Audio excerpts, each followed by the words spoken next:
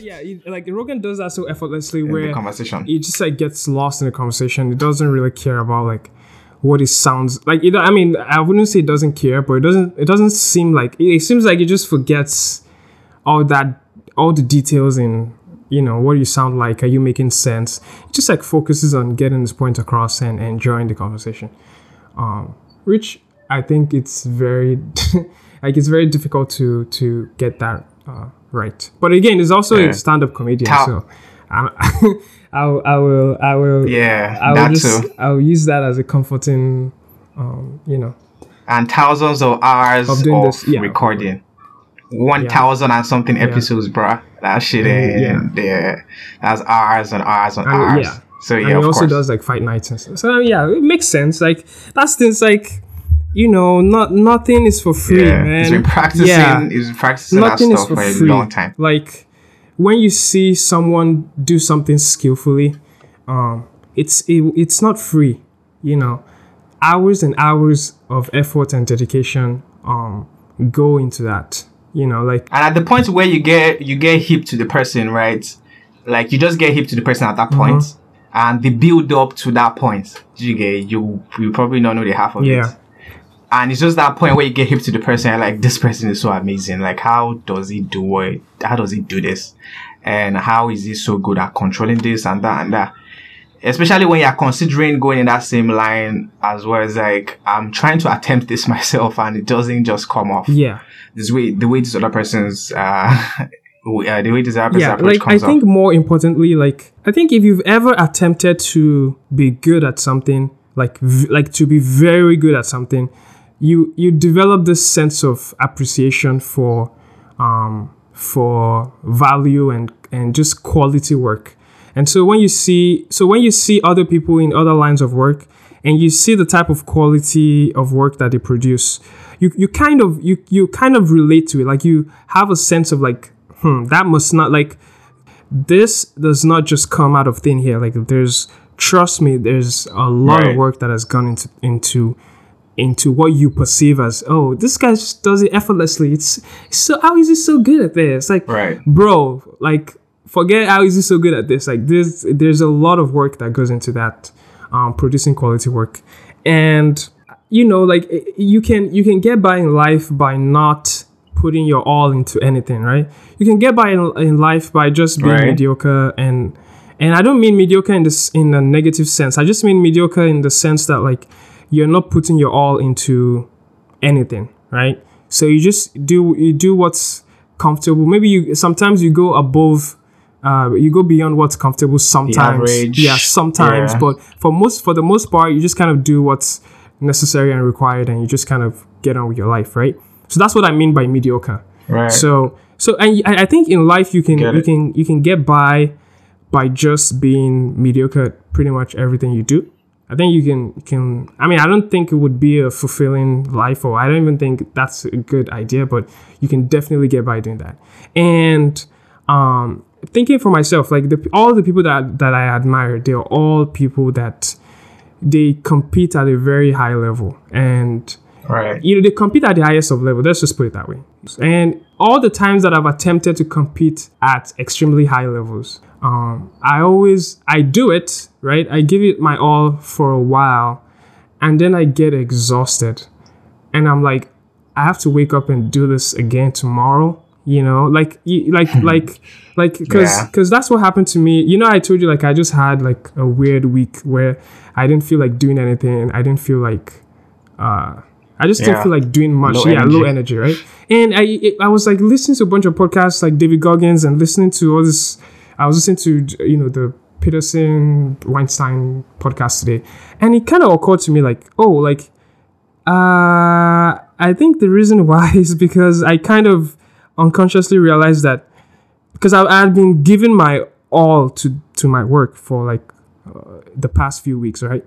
And I kind of realized, like, this is what it feels like to dedicate, like, this is what it feels like to go beyond your comfort zone and really give yourself into something, right? And it's exhausting. It's not easy. You know, it's not an easy task. It's a lot. And you kind of realize that, is this what it takes to compete at this type of level? And you're like, oh, if this is what it takes, like, I don't know if I want to do this every day. Like, I'm gonna have to wake up and put in this much effort tomorrow, and then the day after that, and there's no ending, right? Like, there's no end. Like, if you really want to compete at the level, you know, at the highest level, there's no end. There's no, like, that's what David Goggins was saying. David Goggins was saying, like, people just think, oh, there's like a finish line where you just retire and then you're done. Like, you do something impressive and then you just retire, and then you don't give, you know, you don't do anything impressive anymore because, you know, you've done something, you have a legacy. And Goggins is like, no. Like, that's what people don't understand. Like, there is no end.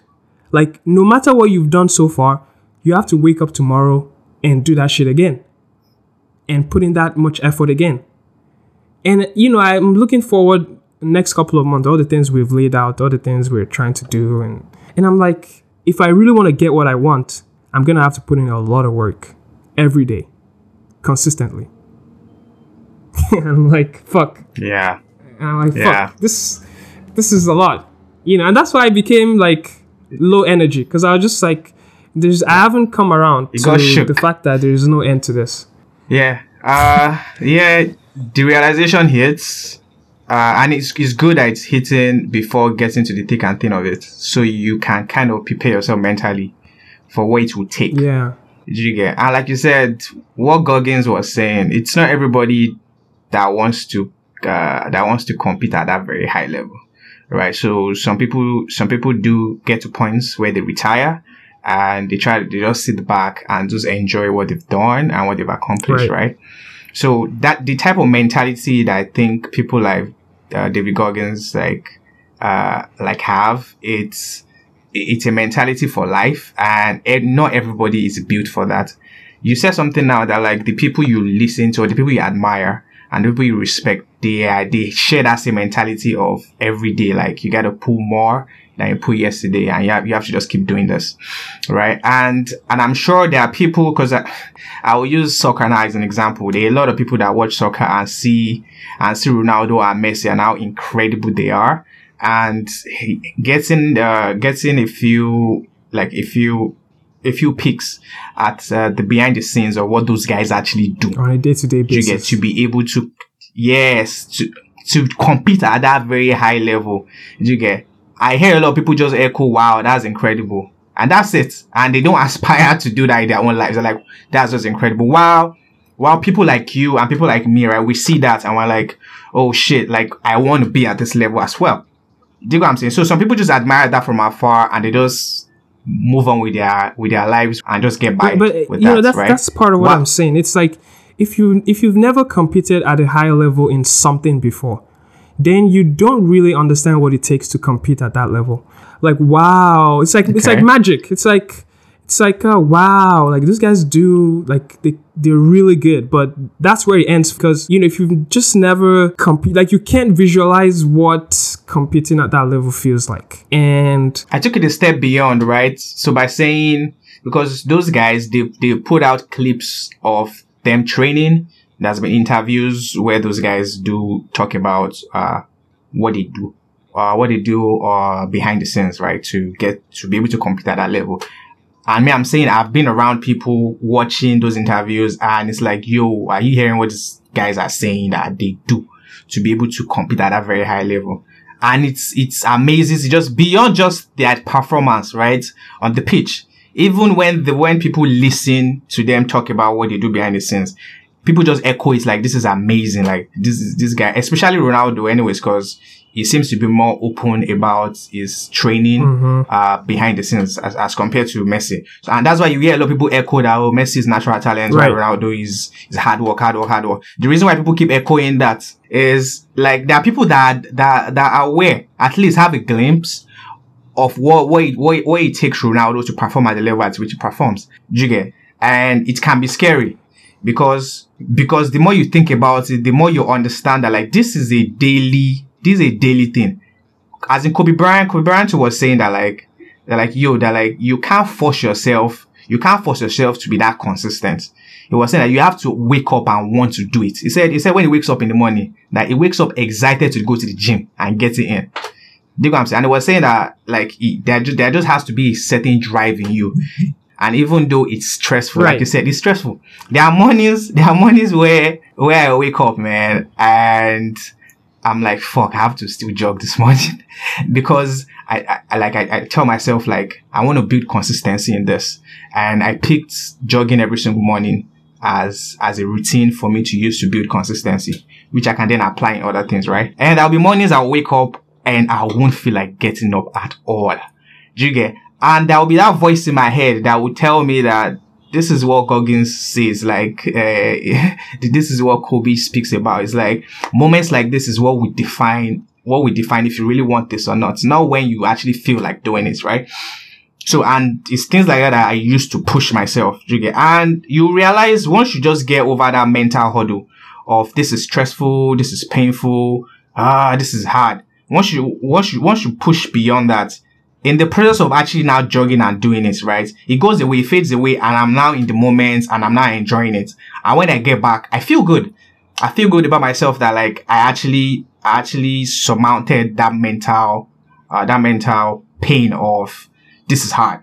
You dig what I'm saying? And I think that's like the reward for like getting through that.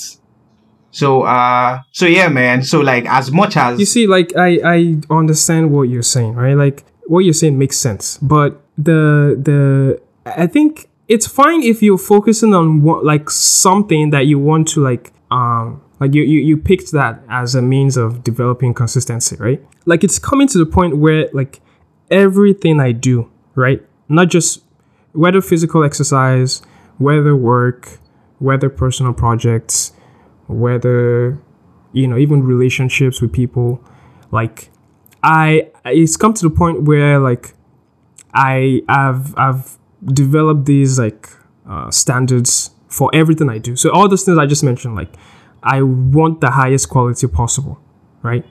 And you kind of realize like there's no break. Like it's not like you run in the morning, you know, like you get through that hurdle and then you're like, oh yes, I did the challenge for today. Like I did something hard today, and you know that's it. It's like no, it's like all throughout the day. It's like everything you're doing is at that level. You know, that's what it feels like for me. It's like if I really want to create the life that I want, I kind of have to produce at a high quality in everything I'm doing, basically, right? And you know, I'm at that point where I just keep thinking, like there needs to be there needs to be a drive that forces you to want to do those things, right? That gets you pumped up. There needs to be a drive, right? Like because that's the thing. It's like when you listen to these people like Goggins and the rest, like there's this dark, deep drive that just, you know, it's like it just keeps them going and pushing every day, all day. You know, for you to bring that out of yourself, you know, you have to really go in depth. You have to really go into yourself and draw that out.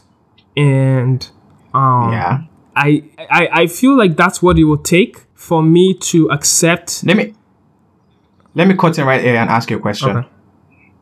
Like, why is there a particular reason you can articulate as to why you want to compete at a high level in every single thing you do? Because that's what produces. Like, where does that come from? That's what. This is a great question. So I don't really know, but I think it just has to do with the fact that that's what produces the best results. You know, it's like that's what produces the best. Like, what's the other option? Like, do minimal and just accept whatever comes with that. Like, it's subpar. But then what you're saying is a bit more. What you're saying is different, right? Because you're saying in every aspect of your life. You're not saying just as relates to work, right? you're saying even let's say throughout the entire day, right? All your interactions, as in all the endeavors you're embarking on, like every single thing you touch, right? It has to be at that very high level. So that's what you just said.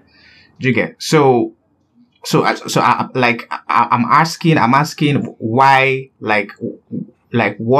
where does that actually come from? That every single thing you feel you touch must be at that very high level. So if you wake up tomorrow and you say that, okay, I want to start trying to understand how to play chess, you get, then automatically you tell yourself that then you must rise to the highest level of playing chess, if I'm correct.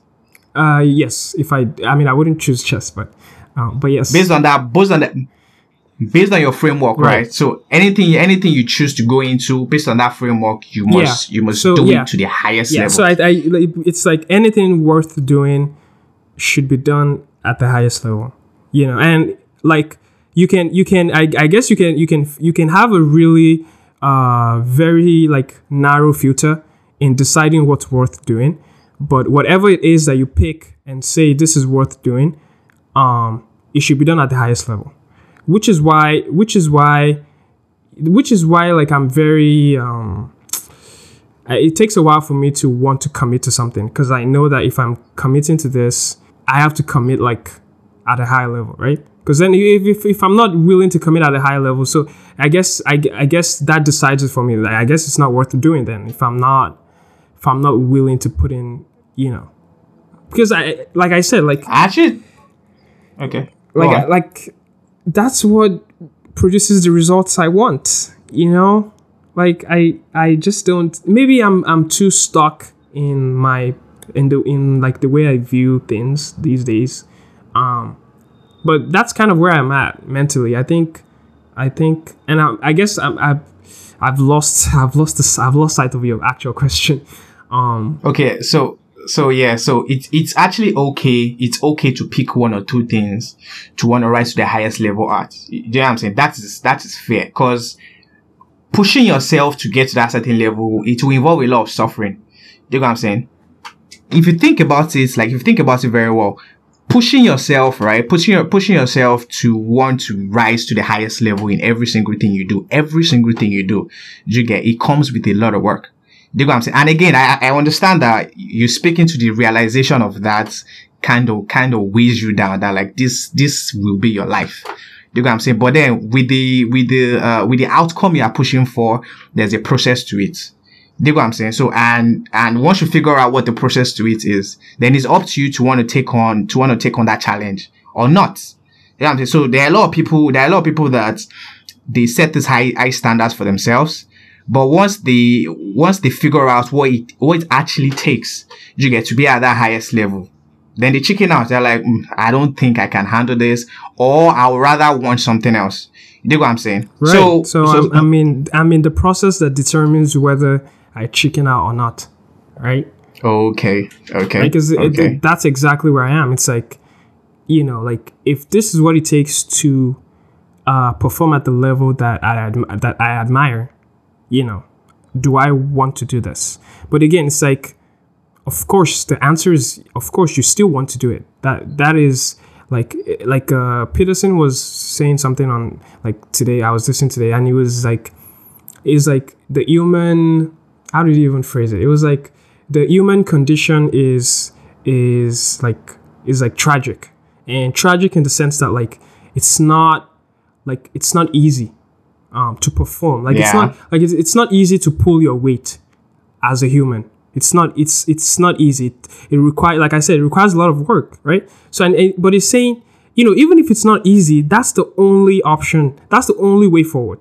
What are you gonna do? Like shrink down and not pull your weight and feel unfulfilled and not useful and all these emotions that come with not pulling your weight, basically. Like is that better? Feeling unfulfilled, feeling unachieved? It's not. Is that feeling better than the suffering it will take to rise up? It's not. Because it's suffering either ways, by the way. Yeah, exactly. It's suffering either ways. It's suffering either ways. Yeah. I think that's how he described it. He said human suffering. that's how he described human suffering. Because if you do sit on your ass, right, and you don't do shit, you will still suffer over that.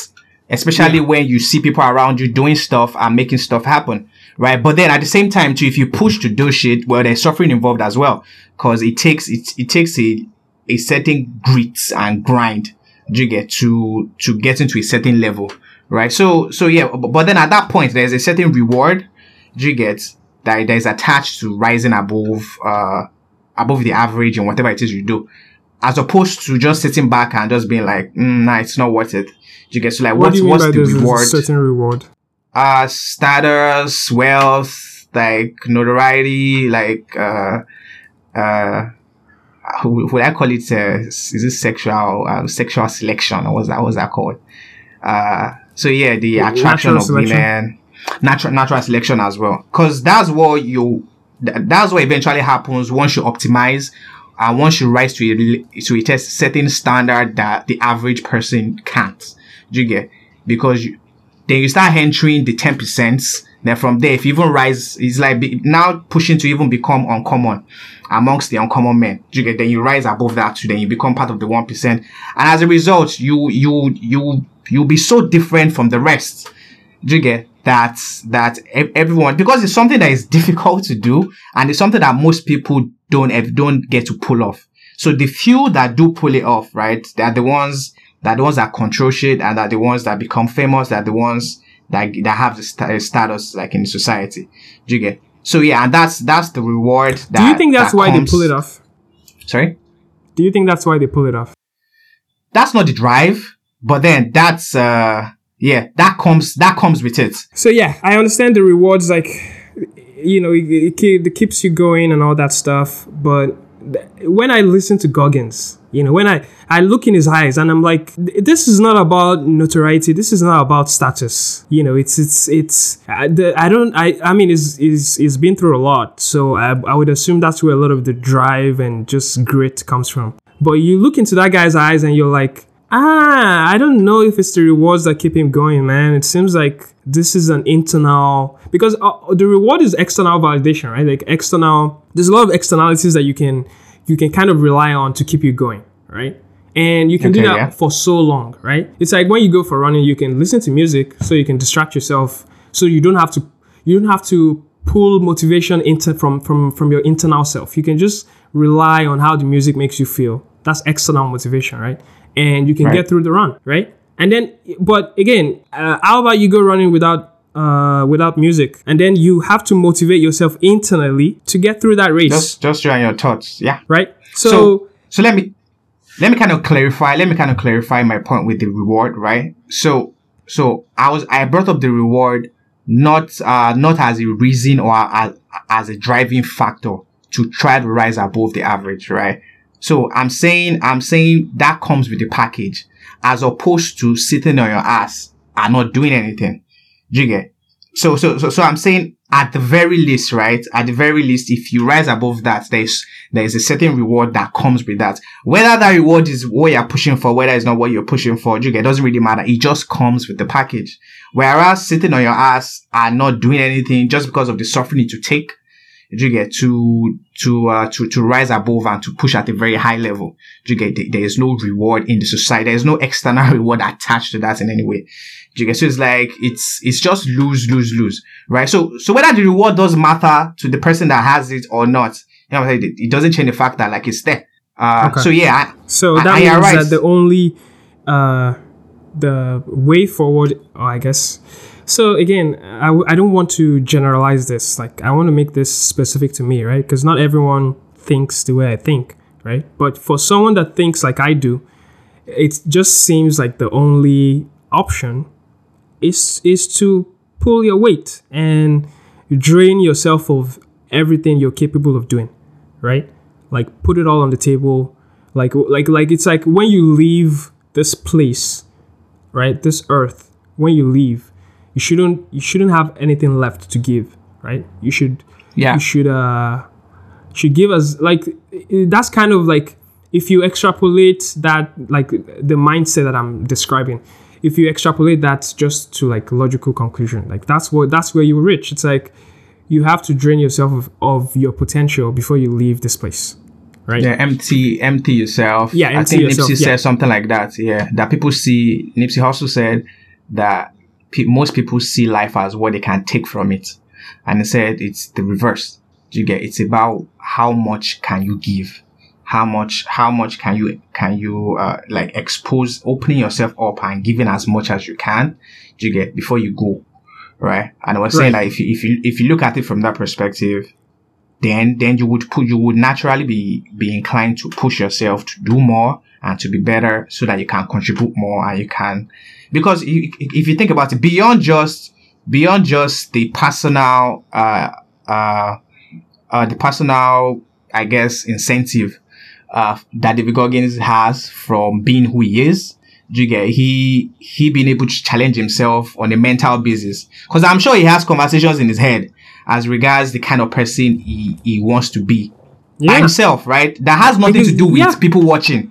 That has nothing to do with people watching, right? So yeah, but then at the same time, right? At the same time, you can tell that he's consciously putting it out there, you get, to kind of inspire other people as well, right? Because he could literally just be who he is without trying to put it out there.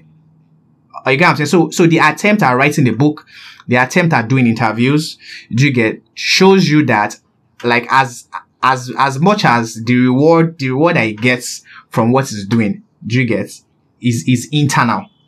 You dig what I'm saying? Like, there's still a need for him to share that with the world and to try to inspire people. So yeah. So I was just saying that, to say that, like, there's joy in suffering and showing people that it's doable. Even in Christianity, right? The concept of Jesus Christ, right? Essentially, Jesus Christ came, and went through a whole lot of suffering, to give unto mankind salvation, right? Right. So the road to redemption is suffering. Is suffering, right? That's essential. That's essentially what that story really, really means. He was born in a manger. He was born in a manger. Like, he wasn't born in a, and that's supposed to be God in human form. He was nailed to the cross. He was beaten. Like, it's suffering, right? And again, if you choose to identify as a Christian, right, then the story of the life of Jesus Christ should let you understand that on this earth, you would have to be able to stand firm in suffering. You know what I'm saying? Right. And the suffering is to the point of death. Right. Yeah. And you see, like, that's the thing. It's like the suffering it's not temporary. Like, it's till you're done. Right. And, like, you see, there are a lot of ways that I've seen people rationalize this and come to terms with it. It's like, well, it's suffering till death, so that when I leave this place, I'll have eternal salvation, right? That's literally why people like that. That's how you can basically rationalize the fact that there's no end. There's no end to suffering. It's because there's something after this to look forward to. Yes. That's what you're saying. Right? Yeah, there's something to look forward to, right? Like, at some point, once you leave this earth, all the suffering just kind of fades away, and then you're just Isn't that what makes people commit suicide? Isn't that what you think makes people commit suicide? Because they want to end the suffering now. Yes, they want to end the suffering now. Like, why wait till the end happens to me? Why not just end it now? Yes. And hopefully the suffering ends. Psychology that leads to suicide. I guess. Yeah, that's, I don't know. That's dark, bro. Like, why is that what you jumped to right away? Like, I literally just occurred to me that like people that take their lives with their own hands, it's from suffering, bro. It's from they internalizing the suffering they feel on a daily basis, and it's like, I can't take this no more. You know what I'm saying? Right. And like you said, especially when you think about it, like, there doesn't seem to be a way or like an end to this. You can't visualize an end to it. All right. So yeah, suffering, yeah, it leads to depression. Then from depression, then it becomes dark. Yeah. Then once it becomes dark, like, then what's the point? And again, And again, that's the thing that pushes people to that point of what's the point of all this then? If it's just to just suffer. Right. And this is like, yeah. And to bring it back to you see, and that's why, you know, for people that believe there's like there's paradise and there's like life after, you know, after you die and all that stuff, eternal life. Yep. You know, because you would ask yourself, like, logically speaking, like, if there's eternal life, why not just get it over with now and just go there, right? Like the only way to meet God is to die. So why not just leave now, right? And people don't do that because I guess like it's a sin to take your own life. Like I think that's what keeps people in check. Because a lot of these ideologies, if you just take them, literally, if you just take an ideology and extrapolate, you will come to some very dark conclusions, man. You really like you're just like, okay, like I guess eternal life, eternal salvation is the end goal here. Like, so let's just get it over with and go there now, right? So, but again, let me actually describe this now in that form. Sorry for interrupting right there. Anyways, but I was thinking of describing this in another form, right? The idea of the process versus the end goal, right? If the end goal is paradise after life on earth, right? We can fantasize all our entire lives about that end goal, right? But then the process to the end goal, but then the process, you know, that's that's how. Wait, it makes sound like that. No. Oh shit. Anyway, yeah. So yeah, that's what it's like fantasizing the end goal. That's what keeps people going, right? Yes. That's the fuel. Yes. Right? Yeah. So, and that's the thing. It's like, so they really, so it's not like they solved that dilemma of like there's no end. It's like they pick an end, right? And they say this is eternal salvation. That's when the suffering is going to end, define as, right? At the so end, that's something to look forward to. And so, it's worth the suffering. Like that's what makes the suffering now worth it. Yeah, right. Bearable. Keep going. Right. Yeah. And something to hold on to now. Hold on to. Yes. Yeah. And everyone needs that. Well, go on. See, so that's what is bothering me. It's like like people like Goggins, you can see that there's I don't know, but it seems like he doesn't have an end goal in, like, it's not like he's the type of guy that believes, oh, like after life, then, you know, there'll just be paradise. So, but he's somehow come to terms. By the way, let me kind of check that right there, right? On his last or the most recent interview he did with Joe Rogan, right? He said something that I held on to. He said that part of the reasons why he does what he does. He actually said this. He said that if there is a God up there, he didn't say that he believes that there is a God, but he said yes, he mentioned that. He said if there is a God up there, that at the end of his life, if he gets to see that God, that he wants the God to look through his life and be like, yeah, you are a bad motherfucker, and like you are able to do this, you are able to do this. So we're saying that if God's plan for his life was just A and B, that he wants to get to heaven or wherever where God is, and show God that I didn't just do A and B, I did A, B, C, D, E, F. You know what I'm trying to say? So like he did say that, right? So you can tell maybe mentally there is a fantasy for him as well. Do you get? He might not just express that all the time. You dig what I'm saying? Because at the end of the day too, he's human as well. So, and there must be a driving force that keeps him going. Do you get? Because like, you can get crippled. You can get crippled if you don't have something you're holding on to, if you don't have something you're visualizing that you're hoping to get to. It's the point of it. You know what I'm saying? Right. The yes, because like then why are you doing this? You know what I'm saying? Then why are you doing this? Because like you said, you're suffering either ways, right? Yeah, you're right, man. I think my the why is I've not defined the why, or I guess my, like I used to have a why before I got here. like before I came to the US. What was then your I came why? to the Just it's- vaguely. What was why vaguely? Well, it's more like something to prove.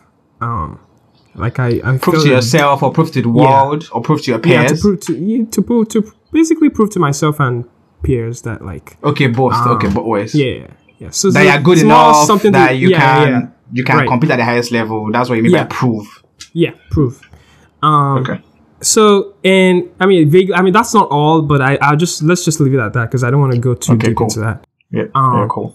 So, and I came here and I met all these other students that also compete at a very high level. And at some point, once you prove to yourself that you can compete at a high level if you care enough, then you're like, do I care enough to keep? Because there was a semester where the goal of that semester, of that semester was just to prove to myself academically that like I'm as good as they come, right? Okay. That was the goal of that semester, and that semester I crushed that semester. And after that That's semester, hard. after that semester, I realized, okay, so you can compete at a high level if you want to. But it takes a lot of work. So you got to ask yourself, like, why are you competing again? Like, what was the reason again? To prove to yourself, well, okay, you've proved to yourself. So what now? You know, to prove to other people, like, well, I don't really care what other people think anymore because I know I can do it. So like, it's actually fine if you, like, I don't really care what you think, whether I can do it or not. So, okay, so I guess, so the why then just fades away. It's like, okay. Yeah, you've got to the end of that why at that point. Yeah. I've got to the end of that you've why. proven to yourself. Yeah. that So you like can. it's like exactly. So it's like it's not a matter of can you, it's a matter of do you want to, you know? And I guess that like why I'm like battling with this might just be because I haven't really defined like what is the point of living? Like what what makes are you it worth living it? for? Right. Yeah. What makes it worth it? What, you know, and even, you know, because I'm Christian as well, like even that, like my faith, that has also been very shaky, like since I got here, because like you kind of realize that a lot of things you were told when you were younger was like a lie, and it was very, very, very, very biased and very, it's like a picture, it's like a inaccurate picture.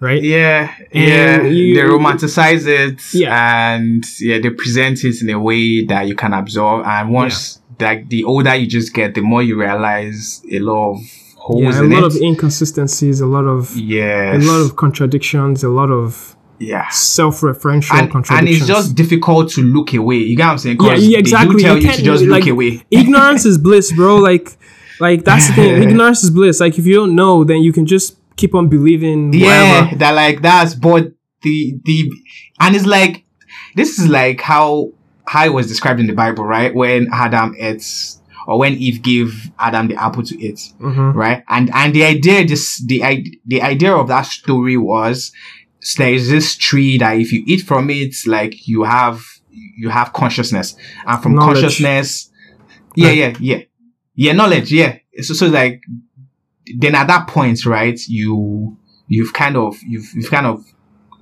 removed yourself from the ignorant state you are currently in, or you were in before. So it's like this, like the more exposure you get, it's like just eating the fruit, and the more of the fruit you have, the more knowledge you tend to now have, and you are now really observing like what is actually going on. Yeah. So hence Adam in the Bible realizing that, oh, I'm naked actually. Right? Right. And Eve realizing that, oh, I'm naked. So it's the same. So like, you now realize that, oh, some of these stories, I don't get it. Like, how does it apply in the real world? I mean, the real world now, like, how do I really use this? This is not how things work. People that are even preaching these things, like, I don't see them applying it to them. So it's like, you start connecting all these things. Right. And it's kind of cripples. It actually also gets me to ask, I'm just asking the question of like, because what they teach you what they taught me growing up, and I guess you as well, is like, if you there's some presupposed assumptions that you just have, like God is all knowing. God is all good. God wants the best for you, and like fear of God, obey God, follow God, all that stuff, right? You just have all these assumptions that they're baked into the framework, right? And so when you come up with questions like things that contradict those assumptions, like, okay, if God is all good, why does it let people like why did you let David kill all those people? Like, were they not people as well? Like yeah, and then you come up with all these questions, and growing up they just tell you like, oh, just accept it, like, God has the bigger plan, and God has God is all knowing, so like there's a reason for everything, and you don't have to know the reason for everything, right? So you just kind of have to. So when you come across those contradictions, you just kind of let it slide, or you just kind let of it slide, just ignore it, right? That's what you come up with when you're growing up. So that's like baked in, right? And then it gets me asking, like, let's imagine yourself as God or as a conscious being, and you're creating something in your image, right? Right. How can you give something intelligence and then ask it not to use that intelligence to ask questions, right? How can you make something conscious and then ask it, don't use your consciousness, pretend as if you didn't have consciousness, and just follow blindly. Don't ask questions. Then it's like, okay, so because God did create us in His image, right? So obviously God has to be conscious, or at least, I guess being conscious is the basis line, and then whatever God is above that, right? So, and if for us, we're conscious, and consciousness comes with you asking questions, and that's the whole point of free will. It's like, you want to make a choice, and you questions come out of that. Like, before you make a choice, you want to know, like, what exactly is this? Why is this that? To seek information. Yeah, we have that capacity. Why give us that capacity? Yeah, and then ask us not to use it. If we're not supposed to question, and tell us not to. Yeah. Right? So even that alone, but then isn't that the premise? Sorry for cutting in right there. Like, isn't that the premise of even sin? Because you will feel the urges, right, to have sex, right? But fornication is sin, right? So then you could say, so like, why did God now impute in us the urges for us to start having these urges at 11, at 10, at 12? You know what I'm saying? Like, why wasn't that programmed till we are like maybe 27 and we are close or at the verge of getting married? That's when the urges get triggered in us. Right. Why did those urges get triggered at 10? Right. And it's like, and we now have to consciously hold ourselves back from responding to those urges. And you know something? You know why people still have sex regardless of that? Not like you know why, but like, there are a lot of reasons, but one of the biggest reasons is that it doesn't make sense. Like, and when I say it doesn't make sense, it's like, don't have sex before marriage. Why? Yeah. Why? Exactly. I've asked that question like a million times. Like, why? Right? Why? And all these religious people, they'll give you, so, it's sex. I have spewed this out. It's like, sex is a spiritual bond, and you form this bond with the person you have sex with, and that's like, you don't want to be tied to someone that is not supposed to be tied to you. And the logical brain is like, that doesn't, like, what do you mean by spiritual bond? Like, what exactly is the bond here? Like, people who have sex and that's why people will continue to have sex, even though they say it's wrong, because if you cannot logically explain what makes it wrong, people deep down will not be able to rationalize why sex is bad, and which is why people will keep having sex. 50% and they were like 50% of the Catholic priests, like worldwide, they're sexually active, and then it was estimated that 50% engage in some form of sexual activity or the other. And 50%, bro, 50. Okay. And then they were, I think the number was like, I think 7% of those engage in pedophilic activities. So with young kids, right.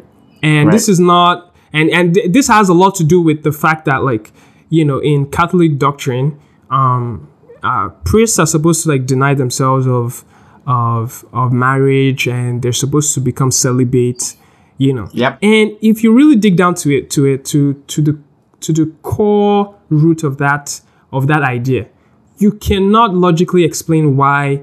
Like you can bring one or two things together and make a point or two, but you can't really make a convincing point of why priests should be celibate, right? Okay, they should focus more on the priesthood, and they shouldn't have any responsibility or attachments that can take the attention away from the church. That's like the urge to have sex. That's not enough to say, okay, I'm not gonna do it. Like, that's just not enough, right? And so you have all these things where they just tell you not to do it. You don't understand, like, you understand why you shouldn't kill someone. Like, that's not very difficult to rationalize. Like, why you shouldn't take someone else's life, right? Yeah. Mentally, right? Right. But when you come down to things like, sex, and there's so many things like that in I guess the religion, right? And you cannot come up, and you're asking conscious beings, people that have brains, right? Human brains, the level of intelligence of the human brain. You're asking these people not to do all these things. Just ignore and look away. Ignore, yes, and look away and not question and not ask why. Don't question nothing. Right? And that's where I'm at. That's why my religious, I guess, inclinations got very shaky. Because you're asking me not to use the one thing that, the one thing that you can actually, rely on, or the one thing that makes us human, the one thing that makes us different from animals. You're asking us not to use that. You know, critical thinking is opposition to faith. So you cannot, people say like, this is not a logic thing. Yeah, like both can coexist. Like, this is not a logic thing. Like, you have to give away logic and focus on the spirit and faith. And you're like, give away logic, like, and on critical thinking. I mean, that's what keeps us. Life. That's what keeps us going. That's what differentiates us. Survive from other animals. That's right? how we're able to survive even this long. And this one thing is what we are supposed to just put aside when it now comes to faith. Right? Like, they just, bro, many contradictions. And, like the once you see them, you can't unsee them. And, even if you try to ignore it, deep down, I know people listening to this, deep down, you know that you don't believe, all the points you're telling yourself as to why you're not doing certain things, deep down you don't believe them. Like spiritual bond. Okay. Like, I mean, that makes sense in theory, but you can't picture what spiritual bond is. So you just be like, okay, I guess there's just something in the abstract that's just out there, spiritual bond. So I guess I'm not gonna have sex because of that. Right. You don't understand, right? So, it's like, and again, let me not bring up this section of people that I find them very funny. Right. So I've come across girls, right, that they stand on that dogmatic don't even let me call it dogmatic thinking, but on the premise that, okay, sex before marriage is bad, fornication is bad, so they decide to remain a virgin, till they get married. Now, where it gets a bit funny to me is, so how do they define virginity? So then they say they define virginity as vaginal sex. So that okay. So that's what it means to remain a virgin. And as long as you've not penetrated, there's no fornication in play. And a lot of these girls, they echo that. Yes, right? So but I'm like, okay, cool. If that's the case, right? There are a lot of these virgins, right? That they get fucked in the ass and they give oral sex. Right? There are a lot of girls like that. You get? And I start to wonder, and I've asked a few of girls like that I know that, like, so why exactly are you keeping yourself, or like saying you want to stay a virgin when you've given blowjobs, you've given hand jobs, like you've gotten head from a guy. And I was like, so what is the ration at this point now? Like, do you think you're pure as regards the urges to have sex? Like, oh, since you've not been directly penetrated in your vagina, so like you are still pure, right? So does that still follow the principle that was said in the Bible, right? So, and a lot of girls do believe that even if they kiss, and in the process of kissing, they are fantasizing about having sex with the guy, it doesn't matter. It's not a sin.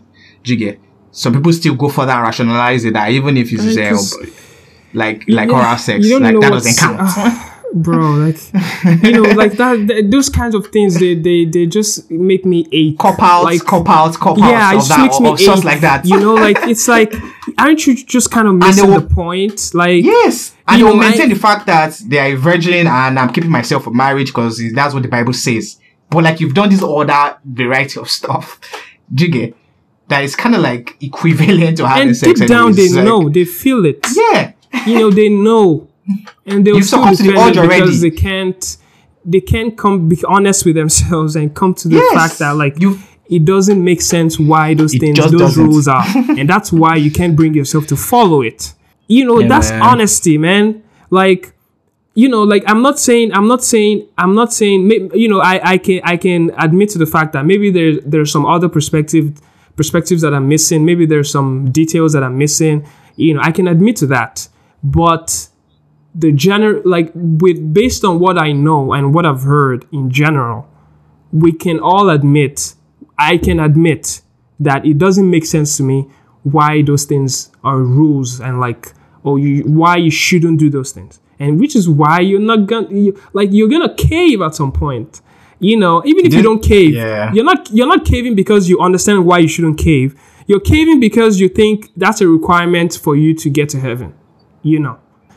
Let's be killing someone now. Let's speak murder now. Like, as a case in example, in the Bible, it was said that like part of the commandments, like you shouldn't kill another human being, right? But then you go to that's war. In the Bible right there. Oof, then that happens as well. And even in the Bible, God directed kings to go to war with other people and like kill them. King David, like God will say, like, I'm behind you. Go to war. You're going to win this war. And a lot of people are going to. So obviously, it's not about the killing, right? It's not about the killing. It's about like, it's just something maybe deeper than that. Maybe the intention behind the killing. Yes, because it's like you say those people are bad people, right? And that's why God has given the permission for them to die. You get what I'm saying? So it's like there's so many logical holes even in that. It's like, God. Yeah, man. Yeah. And so you can see how it's just like difficult to kind of understand. And I guess that's why the cop-out usually is just don't think about it. Yeah. Just think it as it is. That is the cop-out. And if you don't think about it, for someone like me, if I don't think about it, that also means that I can't use that as my why. I can't use that as my why for doing all these things I'm doing, because deep down I know that if I just think about the why too much, I'll start coming up with all these like holes and all these contradictions that I don't want to face and all that stuff. So obviously I can't use that as a why yet, at least at this point in my life, right? I'm trying to figure this shit out. But at this point, that's not a go-to why. The problem usually is in the process, right? Like even this right here, if the end goal is I want to satisfy God, so when I die, I make paradise, I make heaven. That's the end goal, right? So is you now trying to reason out, okay, like what's the route to this end goal? That's when we encounter this kind of problems. Like, okay, so I'm not supposed to do this. I'm not supposed to do this. I'm not supposed to do this. Yeah, so but like, how am I not supposed to? Sorry to cut you off, but based on what I've just based on my understanding, it seems like it's not that God doesn't want you to not do those things in the commandment. It's like God wants you to not want to do it. It's not it's just not really, do it. Yeah, right? not just not do it. To. It's like it wants you to not want to do it. It's not about like, and that how can you not want to do something if you don't understand why it's important not to do it? Then how about the concept of forgiveness? What do you mean? You get what I'm saying? Because if forgiveness, if forgiveness exists, that implies that God is aware of our nature. Do you get? Because Okay. that's why forgiveness will exist. That if you do fall, do you get, because of the flesh, do you get, there's Right. grace. There's grace for you to be to redeem yourself. Do you get what I'm saying? Yes. And how can I feel bad? How can I really feel bad for something? How can I feel bad for doing something I don't understand? Like for something I don't understand why it's wrong. If I don't understand why something is wrong, how can I feel? How can I actually really feel bad? remorseful? Yeah. And especially when you feel like it doesn't hurt anybody. This in the human world is not hurtful to anybody. Like this like. So it's like, yeah, how can you rationalize the fact that this is bad? Yeah. Yeah, that's like, how the can you problem. be really remorseful? You know, you can be remorseful in like, oh, I know God doesn't like this. I don't understand why God doesn't like this, but I know He doesn't like it, and I feel bad for disappointing God, and so I'm sorry. You can rationalize that way, but that's not really what it is. It's like remorsefulness means that you understand that what you did is bad. You without be strong enough for you to not do it again, because that's the thing. Yeah, remorseful that God. So, but then is it strong enough to the point where you won't actually do that again? Right. And you do it again because you don't understand. You can't convince your brain why it's bad. And if you can't convince your brain why it's bad, trust me, you're going to get back to it. Right? Yeah. It's like, it's facts, you know? And I mean, I don't want to go too in depth into that because I'm not a religious expert in any way. Like, this is just how I think about it at this point. And I know some people are going to listen to this and be like, oh, it's just not in the spirit. Oh, he's lost. Oh, yeah. Is this, is that? It's like, well, if I'm lost, too deep in most the people are, world. man. Like, I'm sorry, yeah, because this is how most people do feel. Even if they don't express it to you, right? Exactly. Even if they don't express it and they follow all the rules, a lot of people have these thoughts. And when they creep up, you just kind of like shut Brush it down to the side, right? and just not think about it. But it's there. Let's even get back here, right? Right? I don't exactly like. Yeah. Let's just leave it at that, right? Let's just leave it at that. Let's not go through because I mean this is not our area of. But then it's what expressing, right? Because it's the dilemma that most people battle with. Yeah, it's not just you, bro. Like, it's not just a lot of people have these thoughts, and there doesn't seem to be an answer for it. And anytime it seems like it's brought up, it's always just shut down. They're like, stop questioning your faith. Just keep quiet. Exactly. Stop questioning your faith. That's what it is. And that's why this framework works. That's why the religious framework works. Because if you get enough people not to question things because it would go against the faith, then you can easily control them now. Self-contained. Yeah, self-contained. Yeah, don't use your head. Closed system. Just follow blindly. Yeah, closed system. But then what even led us here, right? Is the idea of conjuring up a why, conjuring up something to hold on to. You get, in terms of pushing for more, in terms of trying to rise above the average and becoming very excellent, right? Because like you said, if the end goal for people is Christianity, right? Then there are the things they would choose to do in the world. Should kind of reflect the fact that they are gearing towards that end goal. If the end goal is you want to impact people in the world. Do you know what I'm trying to say? So yeah, which I think is what David Goggins has chosen to do. Because like I said, I wouldn't get why he shares what he shares if he doesn't actively or consciously want to impact people. You know what I'm trying to say? So people like him, I think he has kind of realized that like there is some God out there in some form, right? Like something out there, something, right?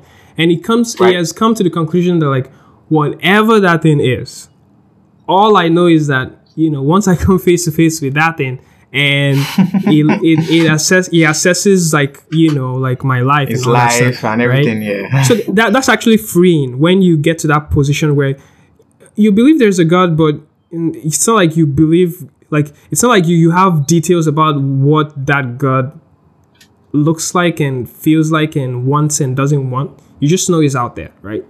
So and a lot of people, that's when people say they're spiritual, right? When they say, "Oh, I'm not religious, I'm spiritual." That's what they're saying. They're saying, I believe I do something believe exists. there should right? be some type of God. Yeah, Yes, but that I do just exist, cannot. yeah. I cannot subscribe to any framework because there's millions of them out there, and they all think they're right, and they think everyone else is wrong. So it's like, okay, you can't all be right. So like, is the goal to find the unique one that's right out of the millions? I mean, that doesn't make any sense. So I guess I'm not gonna subscribe to any framework. I'm just gonna have this belief that there is a God, but I just don't know, you know. And I don't know if that's what I'll become. I don't know. Like, mom is not going to hear this, right? Like, No, of course not. Definitely not. everything I'm saying right now, man. Like, yeah, man. But then we all have our lives to live at the end of the day. Do you get, regardless of our ties to our parents or wherever, like we have to make these choices ourselves. Do you get? And even if it's not in alignment with what their own choices are and how they've chosen to approach their life, do you get? Like, it shouldn't matter, like, and it shouldn't change anything. Do you get? And I think that's one of the things that is key, do you get, for people to understand about raising kids is at the end of the day, your kids will grow up to become their own individuals. Yeah, and they would start having their own thoughts.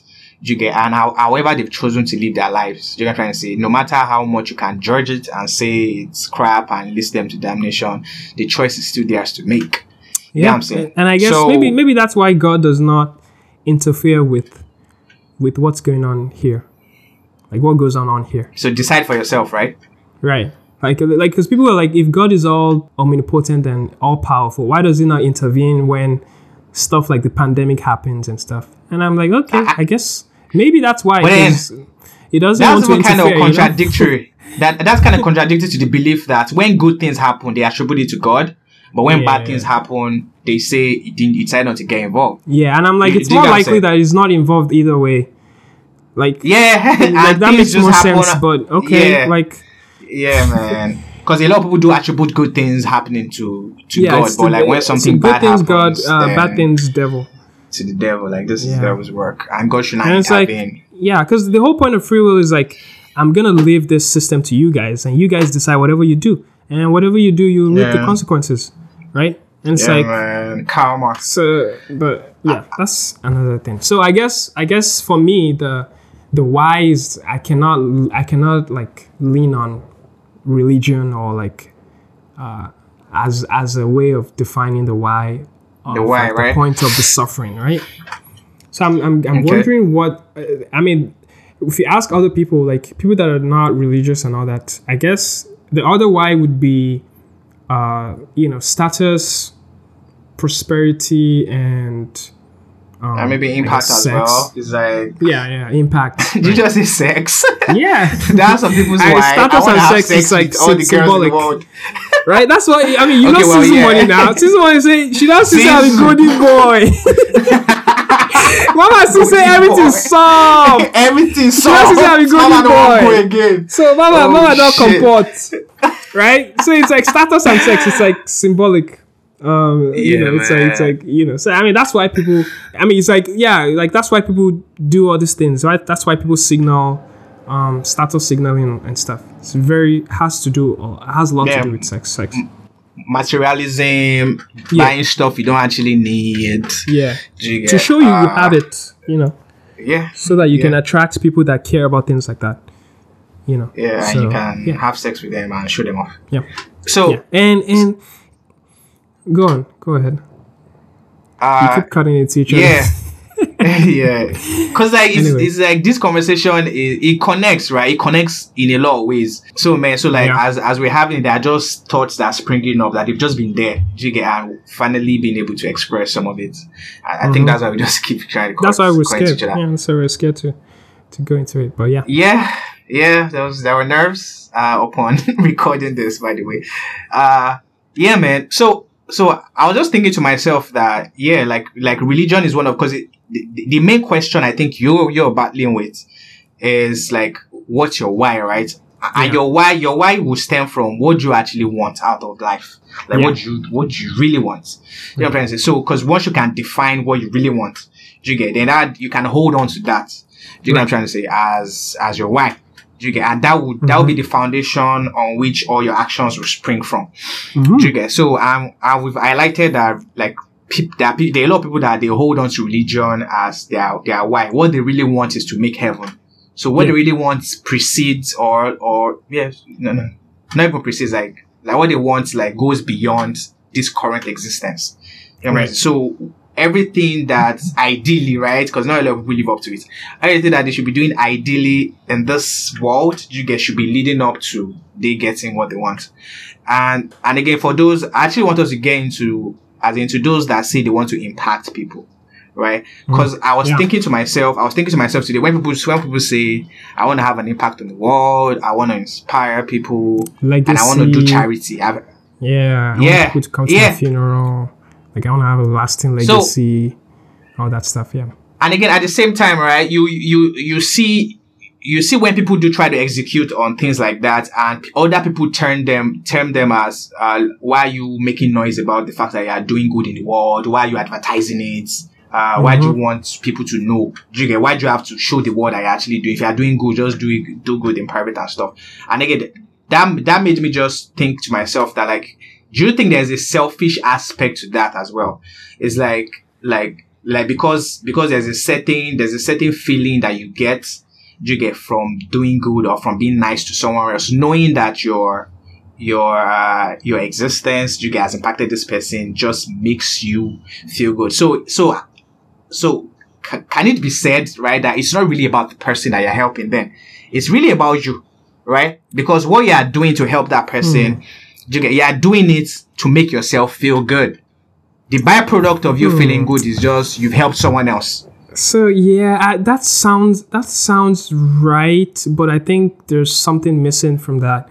And okay, so I think the psychology of giving back is something that like is very interesting to me, because I tutor in school, right? And when I tutor and I explain the concept to someone and they understand the concept and they're able to apply it, it brings out this like feelings in me. Like, it makes me feel good. It makes me feel useful. It makes me feel like I'm having an impact. It makes me feel like it makes me feel useful. It makes me feel you have all these feelings, and that's you have all this like endorphins going on in your head that that you get from doing good, right? It actually feels good to do good, right? And it does.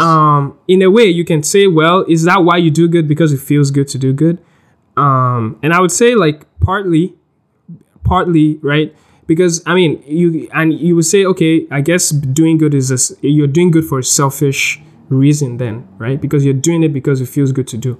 And it's like, well, I guess you could define it that way, but everything we do, you can define everything we do under that like framework. Like, is it selfish? Of course it's selfish. That's why you do it, because it feels good to do. And even when you do things that don't feel good in the moment, it's like you're looking forward to something, right? You do it now because you feel like it'll feel good. Maybe later on, or you get some sort of reward somewhere, somehow, sometime, right? That's why people do it. It's like, are you being a good person because you just want to be a good person, or because you want to go to heaven? It's like there's always a why. And if you can come up with a why, then you can term it as selfish then, right? And that's the thing about people that like want to have impact and do like community service.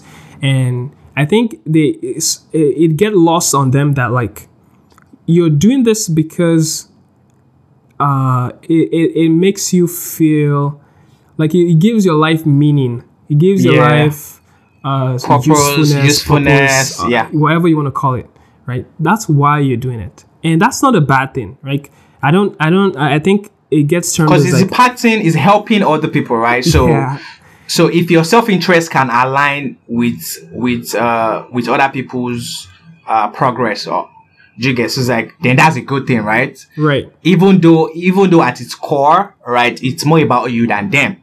Yeah. You know what I'm trying to say? So.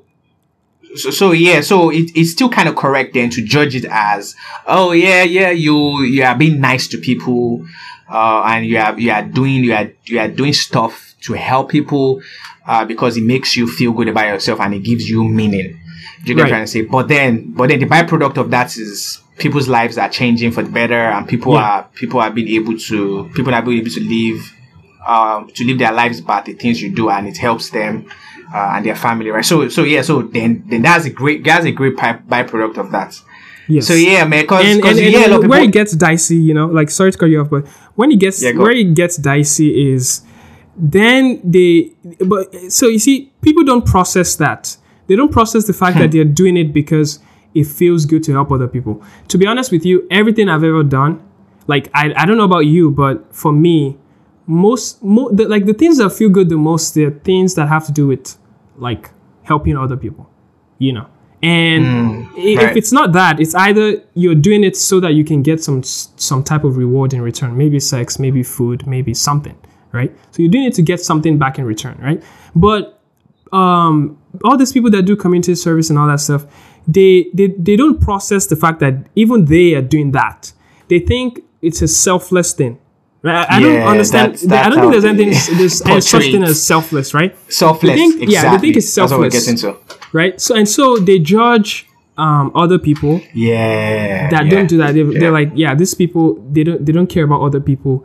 They're not considerate of other people, and they judge those people. And it's like, well, if you just take a step back and dissect why you're doing it, you come to terms that, like, it's not a selfless.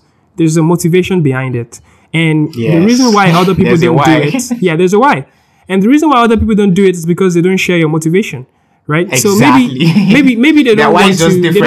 Their why is just different. So they don't care about that. Like, they don't care about going to heaven. So they don't subscribe to your moral framework, right? So, like, it could be anything, right? Like, it's like it could be anything. So that's what these people forget. It's like, that's the reason why. It's not because you're selfless and they're selfish. Yeah. Right? Yeah. And of course, at some level, you still have to define,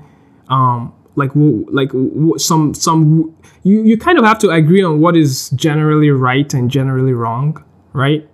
We all live in the same world, right? So we do kind of have to have a general sense of what is right and what is wrong. Right? We have to kind of agree on morality, right? Right. Like, I guess I don't want to call it morality because then it becomes subjective, but we just have to agree as a nation or as a people, as a whatever. You have to agree on, okay, we're not going to do these things because they're wrong, and we're going to do these things because they're right? And again, I haven't taken an ethics class, but it seems like a lot of ethics comes from religion, like like that's where it stems from, because you ask yourself, like, what do you define wrong and define right? Where does that come from? Like, who gets to say what is right or wrong? I think, like, what reference are we using? I think because that's the key to understanding why people that do community service look down on other people, right? That's the key to understanding. It's like, it's because they've subscribed to some moral framework, and they believe others should subscribe to that same framework. And I'm proposing that, like, you can't just say other people should subscribe to your moral framework. But then we're living in the same society, so we do have to kind of agree at some level on what is morally good and bad, or else we can't do anything. So yeah, based on that, right, I was thinking to myself that, okay, if you've committed your life to helping other people by doing community service and starting an NGO and all that, right, and just because of that, like, you look down on other people that they've not chosen that kind of path, right? I just feel like, who are you to decide the people that they are supposed to help? Because it's like this, right? If I pursue business, right, and through my business I make a lot of money, right? With the money, right? With the money I make, right, there is a family background that I can channel that money to helping by helping those family members, right? So putting them in positions to earn better. So they as well, they have families and a circle of friends that they can also bring up as well. So would you say through capitalism and through me pursuing the business, right, the effect of that, the effect of that has kind of transcended me as a person, right? Because what I've been able to do, is now has been able to feed other people, and those other people are now in positions where they can help feed other people, right? So yeah, but your family is typically seen as an extension of you. So it's everything you're saying now. It just sounds like you're feeding yourself. You're putting yourself in positions of power, because it's like it's your family. So it's like it's basically an extension of you. So here's what I want to say to that, right? Like, here's what I you would say help to your that. family, okay? Yeah. Like that's so honorable. Like, okay, you helped your family. You helped your, like, it's like saying you helped yourself. And that's the thing. Like they are people too, right? So you can say okay. So you are saying it's not noble. It's not noble if it's people that you know, if it's people that you care I think about. it's noble. I just think that's the baseline. Like, I'm actually asking if it's considered not noble by the community or people that decide to dedicate their lives to helping other people that they don't have ties to. So I'm saying, who are you to be the one to decide, to say that it only has nobility in it, and it's only selfless when it's people you do not know? Because I just used family, right? It could be acquaintances. There are people that start foundations, and specifically for their hometown, right? Where they will try to help people in their hometown. You could still say, well, they have ties to the hometown, and that's why they're helping their hometown, because they have association with people there and all. But hey, so you're saying it only matters when it's absolute strangers, and if it's not absolute strangers, then it doesn't count. You know what I'm saying? So to speak on that, I don't think it only matters. I don't think that's what they think. I don't think they think, oh, it only matters when it's absolute strangers. I think it's more like, are you doing everything in your power to help as many people as you can, right? That's the thing that was the problem with J. Cole and No Name. It's like J. Cole is saying, or I guess No Name was criticizing people like J. Cole and saying, you have all these resources. That's for the individual to critique, not someone outside that. That's why it made sense. J. Cole was being introspective, speaking about he judging himself, right? Like, the capacity I have, like, and the resources I have, how much have I been able to do with it to help people? Do you get? But then I'm saying people from the outside, do you get, saying, like, judging and saying that, well, you've not done enough. So like who are you to be the one to tell people whether they've done enough or not? If you feel that because they have a lot of money, they haven't done enough, then the thing is, then you go make a lot of money then and do enough with it. You know what I'm saying? So basically, right? Basically. Like, okay, but again, I'm going to play the devil's advocate here and say, so even the idea of, even when J. Cole is being introspective and saying it feels like he's not doing enough, right? Where does that come from? Why do you have to help other people? Like, why is that? Like, why is that a thing? I feel like I feel it's about, where does that come from? It's about diminishing return, right? So the more money you make, right, the return in terms of feel good you get from it diminishes with the more you get. So if you filled your tank, if you filled your mental happy tank, you get, with a certain amount of money. Yeah, I guess that's what I'll call it. So yeah, if you fill that up with your drive and with your hustle, and you've been able to push your business or whatever it is that you do to the point where you are okay and you're well off, right? So yeah, you've accomplished probably the main why you set out at the beginning. You've accomplished it. So at that point, you are not dead, right? You're still existing. So what happens is people now start trying to conjure up a new why. Because like you said, like, it's suffering either way. So you must find something worth suffering for. You get what I'm saying? So, and again, money doesn't change that, by the way. Okay. Money doesn't change that. Suffering continues. Right. You get? So right. Yeah, it's just a different type of suffering. You get? That. Do you actually believe that? Believe what? What you just said, like, suffering continues even with money. Yeah, I do believe that. Like, deeply believe that. Yes, I do believe that. Because there have been times where I didn't have to have millions or whatever, but I had enough for like, let's say 2-3 months to be comfortable that money wasn't something that was in my mind, but I was still suffering. And again, that's even the concept to me. It's like this, right? It's about having enough, really. It's about having enough to take care of your needs. Do you get your needs, even plus wants, right? Even things you don't actually need, like you want, right? Once you can cover that, right? Yeah, I've been in cases where I could cover that at that point in time, and I'm like, the suffering continued because somehow we'll find things introspectively to like suffer on. And again, that's why someone like J. Cole, with the amount of success he has and with the amount of money he has been able to make, right, he still feels a void. And that's where that comes from. It's like, so I've been able to do this much for myself. I filled up my mental happy tank. It's like, so then you start to try to look outside of yourself, because there's nothing more you can really do for yourself that you haven't done. So, and I think that's where it comes from, that people now start looking for that meaning outside of themselves. And it's at that point they now start asking themselves the question of, how much have I really done for people? Should I try to do more for people? And that's why you will notice even a lot of rich people, right? They get to a certain age. I think Ridalio even said this as well. It's like, he said there are three stages of life, right? He was saying the first stage is you pushing to have financial freedom. Then he said the second stage is at the point where you have financial freedom and you are pushing to have a type of legacy. And he said entering the third stage is where you start building a legacy, and the legacy is what now transcends you as a person.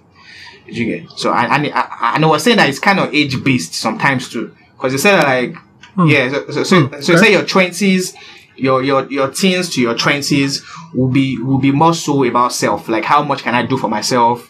How can I put myself in a position where I have financial freedom? Then your 30s, 40s, 50s will be solidifying that, like maintaining that and saying, okay, I've been able to solidify this, and for the rest of my life, I'm good. Then from your 50s to like the 70s is when you now start trying to look outward. And I'm saying I've been able to do this much for myself. Okay. Right, because you filled out the self tank. Yes. The mental happy tank is filled up. You get? Okay. So at that point, and you're not, like I said, you are not dead. You're still alive. So you feel there has to be something more, right? There has to be something more to do. You have to conjure up another why. You need to conjure up another why to keep existing and to keep doing stuff. At that point, people now start looking outside of themselves. Is that what responsibility is? Right? Like, because you know how people say, oh, I feel a responsibility for my family, or a responsibility for my community, responsibility, you know, like I've always heard people echo kind of that. had like, echoed. I'm like, and I mean, even I have felt that, right? Responsibility for, you know, my family, all that stuff. Yeah. And I keep asking myself, like, where, like that feeling, like what is the root of it? Like, why you feel responsible for? Is that just human? Is that just a human, like, innate feeling of feeling responsible for other people? Yeah, I think it makes us come alive in a way. In a way that going for self doesn't really capture. You get? So it's like it's like exploring. Makes you feel useful, right? Yeah, and like I keep going to the word useful because it's like that's how it feels. It feels like you're like you're doing something meaningful, like useful. Yeah. You know, you're not just, you know, and I don't know the psychology of it, but I mean, that's where responsibility, like, that's my best explanation for what responsibility is. It's like the need to feel useful and, you know. Yeah. I don't know. It's weird. Yeah, man. And I think it's kind of configured the most, you get to, especially when you see, like, when you see people that kind of inspire you in that direction, because like we all have our heroes, right? And for most, right, if you follow their lives, right, you see where they all seem to echo that thing at some points in their life, where they term it as giving back in some type of way, or sharing what they've learned, because that's another way to it. It's not always about money. Some there will be like that. I feel the responsibility to share everything I've learned over the years so that it can help someone out there and all that. Do you get? So yeah, I think there's a natural urge or like a yearn within us, you get, to want to do for others, especially when we've sorted ourselves. So, and I think that's where it comes from. So, but then those that choose to do for others before considering themselves first. Yeah. So I think those are the ones that truly that are just different. But then we've even concluded on that. It's like, so why are you choosing to do for others before yourself? It's like, what do you get out of that deal? Do you get? So what's your why? Like, you feel better doing for others than doing for yourself, because you've integrated the idea so deeply in your mind that doing for yourself is bad. Yeah. Like, doing for yourself is, that's being selfish. That's bad. Run away from that. It's a thing of the flesh. You've just deeply ingrained that idea in your subconscious, and so naturally you just want to do for other people, because deep down you don't think you deserve. And some people might actually say, it's weird, man. Some people might actually say, if at the end of the day, if after I sort myself, if what I will still have to do at the end of the day is help others, so why not just start now? You know what I'm saying? So like, why not just start at the end point is I have to do for others, right? So let's just begin with that right away, rather than saying let me satisfy myself, then I'll get to a point where I'll be able to do that. And again, no, because if you don't satisfy yourself, you become very limited in the capacity, like the capacity you have to help other people. That now leads to but again, that like, it's easy to follow that path without thinking that, like, maybe you're just giving yourself an excuse not to do for other people, right? Like, maybe that's just something you tell yourself so that you don't have to face the fact that you don't want to do for, you don't want to like help other people, you just want to help yourself. That's something I actually battle with. It's like, are you just telling yourself that? Well, when Jesus says, "Oh, I can't help the poor if I'm one of them." Yeah. And it's like, I mean, that sounds punchy, and it sounds like, oh yeah, like that makes sense. Like, how can you help the poor if you're not one of them, right? But no, yeah, like I can't help the poor if I'm one of them. So he had to go make money so he could come back and give back to the poor and stuff. Yeah, but do you have to be not poor to help the poor? So yeah, so I think that's just condensing it, because it was speaking as a matter of fact of money, right? So yeah, there are other ways you can help. There are other ways you can help the poor, even just with conversations. Not even just the poor. Don't even like call it poor, but like those that don't have as much as you have, and that can be even in just knowledge. That can be in terms of relationship and friendships. Like there are different things you can offer. You get that doesn't always have to be about money. And it's like, I just feel at every point you find yourself, with the resources you have, do what you can for others. I think that's what we should just settle on here, because it's like, if you don't have the money to financially help others, you get, even if it's conversation, even if it's friendship you can offer, even if it's advice, like whatever it is you can do in your capacity, you get, then do. And yeah, because I get there's a lot of push for you to just abandon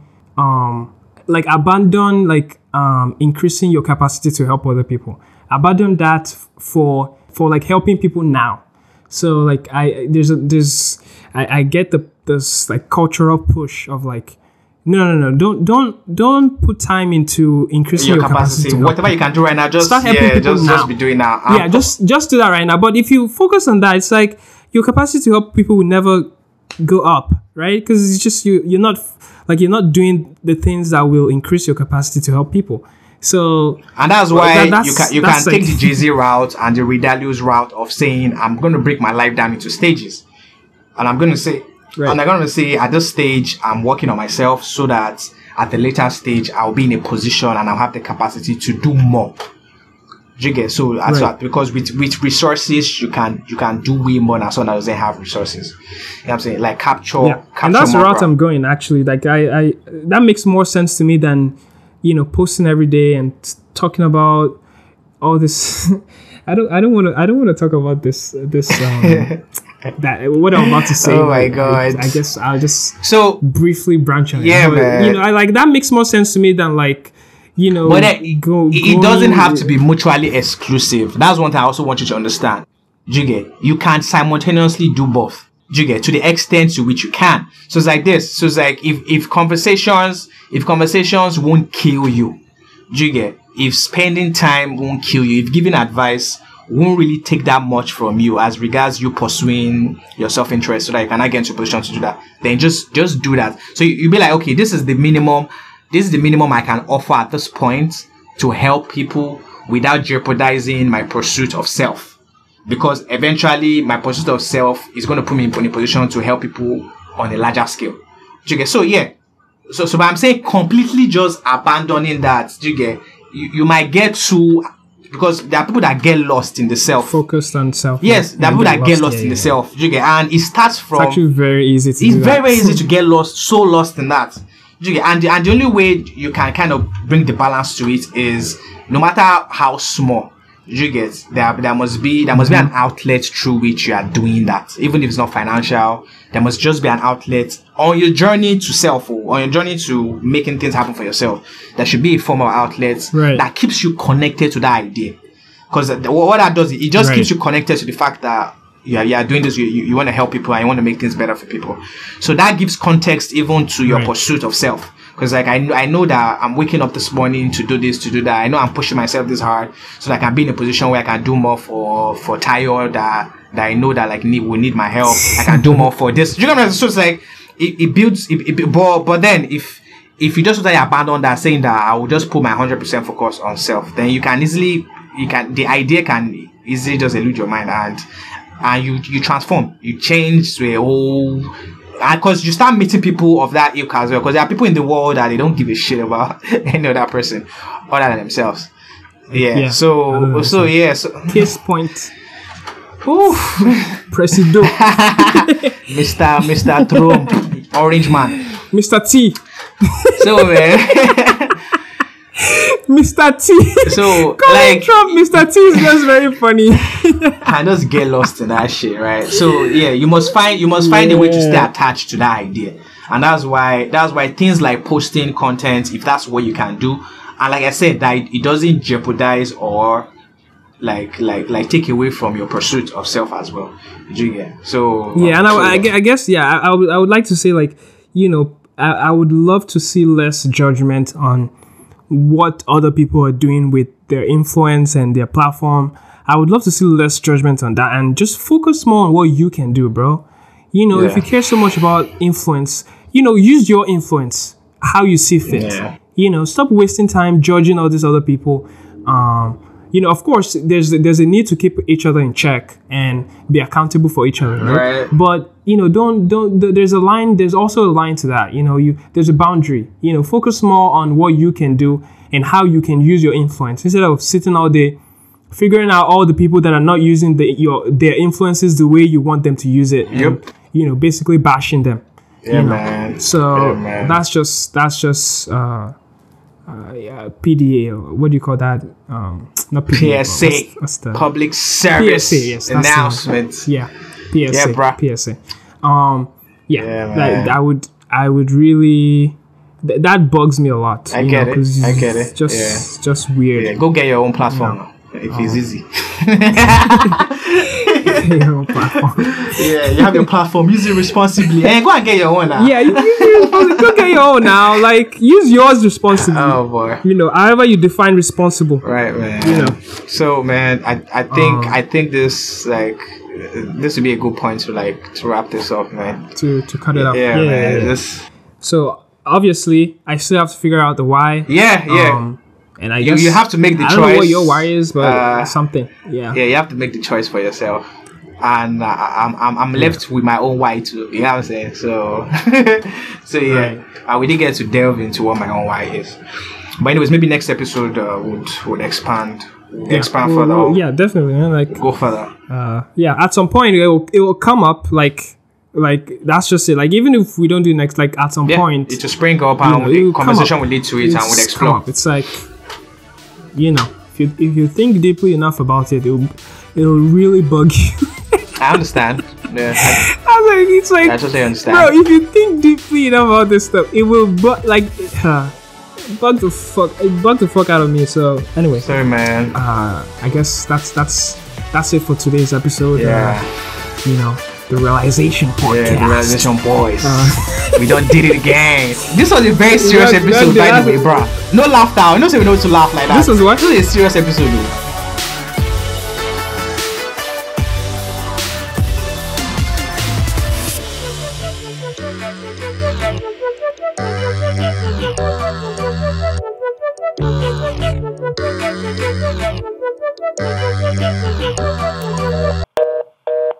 You are now listening to the Realization Podcast.